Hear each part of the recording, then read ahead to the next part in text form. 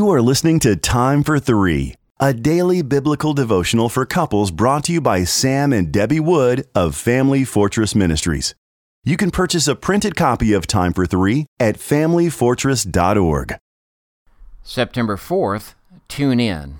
Our scripture reading comes from Ephesians chapter 4 and verses 21 through 32. But that is not the way that you learn Christ, assuming that you have heard about him and were taught in him, as the truth is in Jesus, to put off your old self, which belongs to your former manner of life and is corrupt through deceitful desires, and to be renewed in the spirit of your minds, and to put on the new self, created after the likeness of God in true righteousness and holiness. Therefore, having put away falsehood, let each one of you speak the truth with his neighbor, for we are members one of another. Be angry and do not sin. Do not let the sun go down on your anger, and give no opportunity to the devil. Let the thief no longer steal, but rather let him labor, doing honest work with his own hands, so that he might have something to share with anyone in need. Let no corrupting talk come out of your mouths, but only such as is good for building up, as fits the occasion, that it may give grace to those who hear. And do not grieve the Holy Spirit of God, by whom you were sealed for the day of redemption. Let all bitterness and wrath and anger and clamor and slander be put away from you, along with all malice. Be kind to one another, tender-hearted, forgiving one another, as God in Christ forgave you. I can remember years back when our family was traveling to a college football game that my son pulled out a list of radio stations he had compiled from the internet.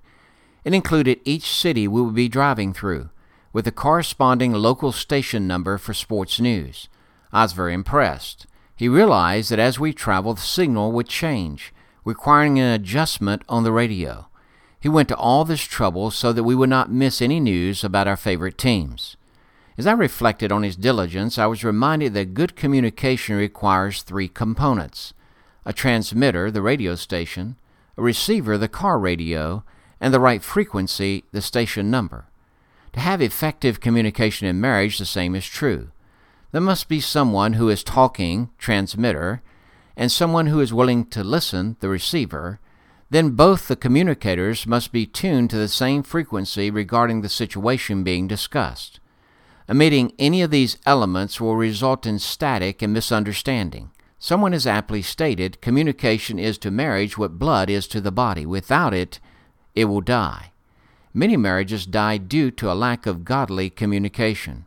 To communicate effectively, both spouses must be willing to adjust their dials to God's frequency. They must turn the channel from pride and selfishness to self-denial and humility, from exaggeration and deception to telling the truth, and from anger to resolving conflict. Once this is done, a couple is ready to allow Jesus, the master communicator, to orchestrate their conversation.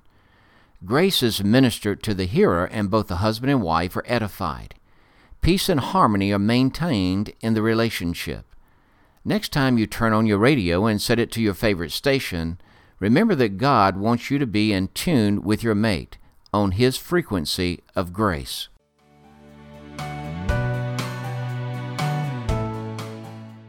If you are blessed by these daily podcast devotions, please consider joining our ministry team by making a donation of $2 per month on our ministry website at familyfortress.org or on our ministry app. In appreciation of your support, you will receive a free printed copy of our book, What is Marriage? Family Fortress Ministries is a nonprofit focused on enriching families through biblical teaching.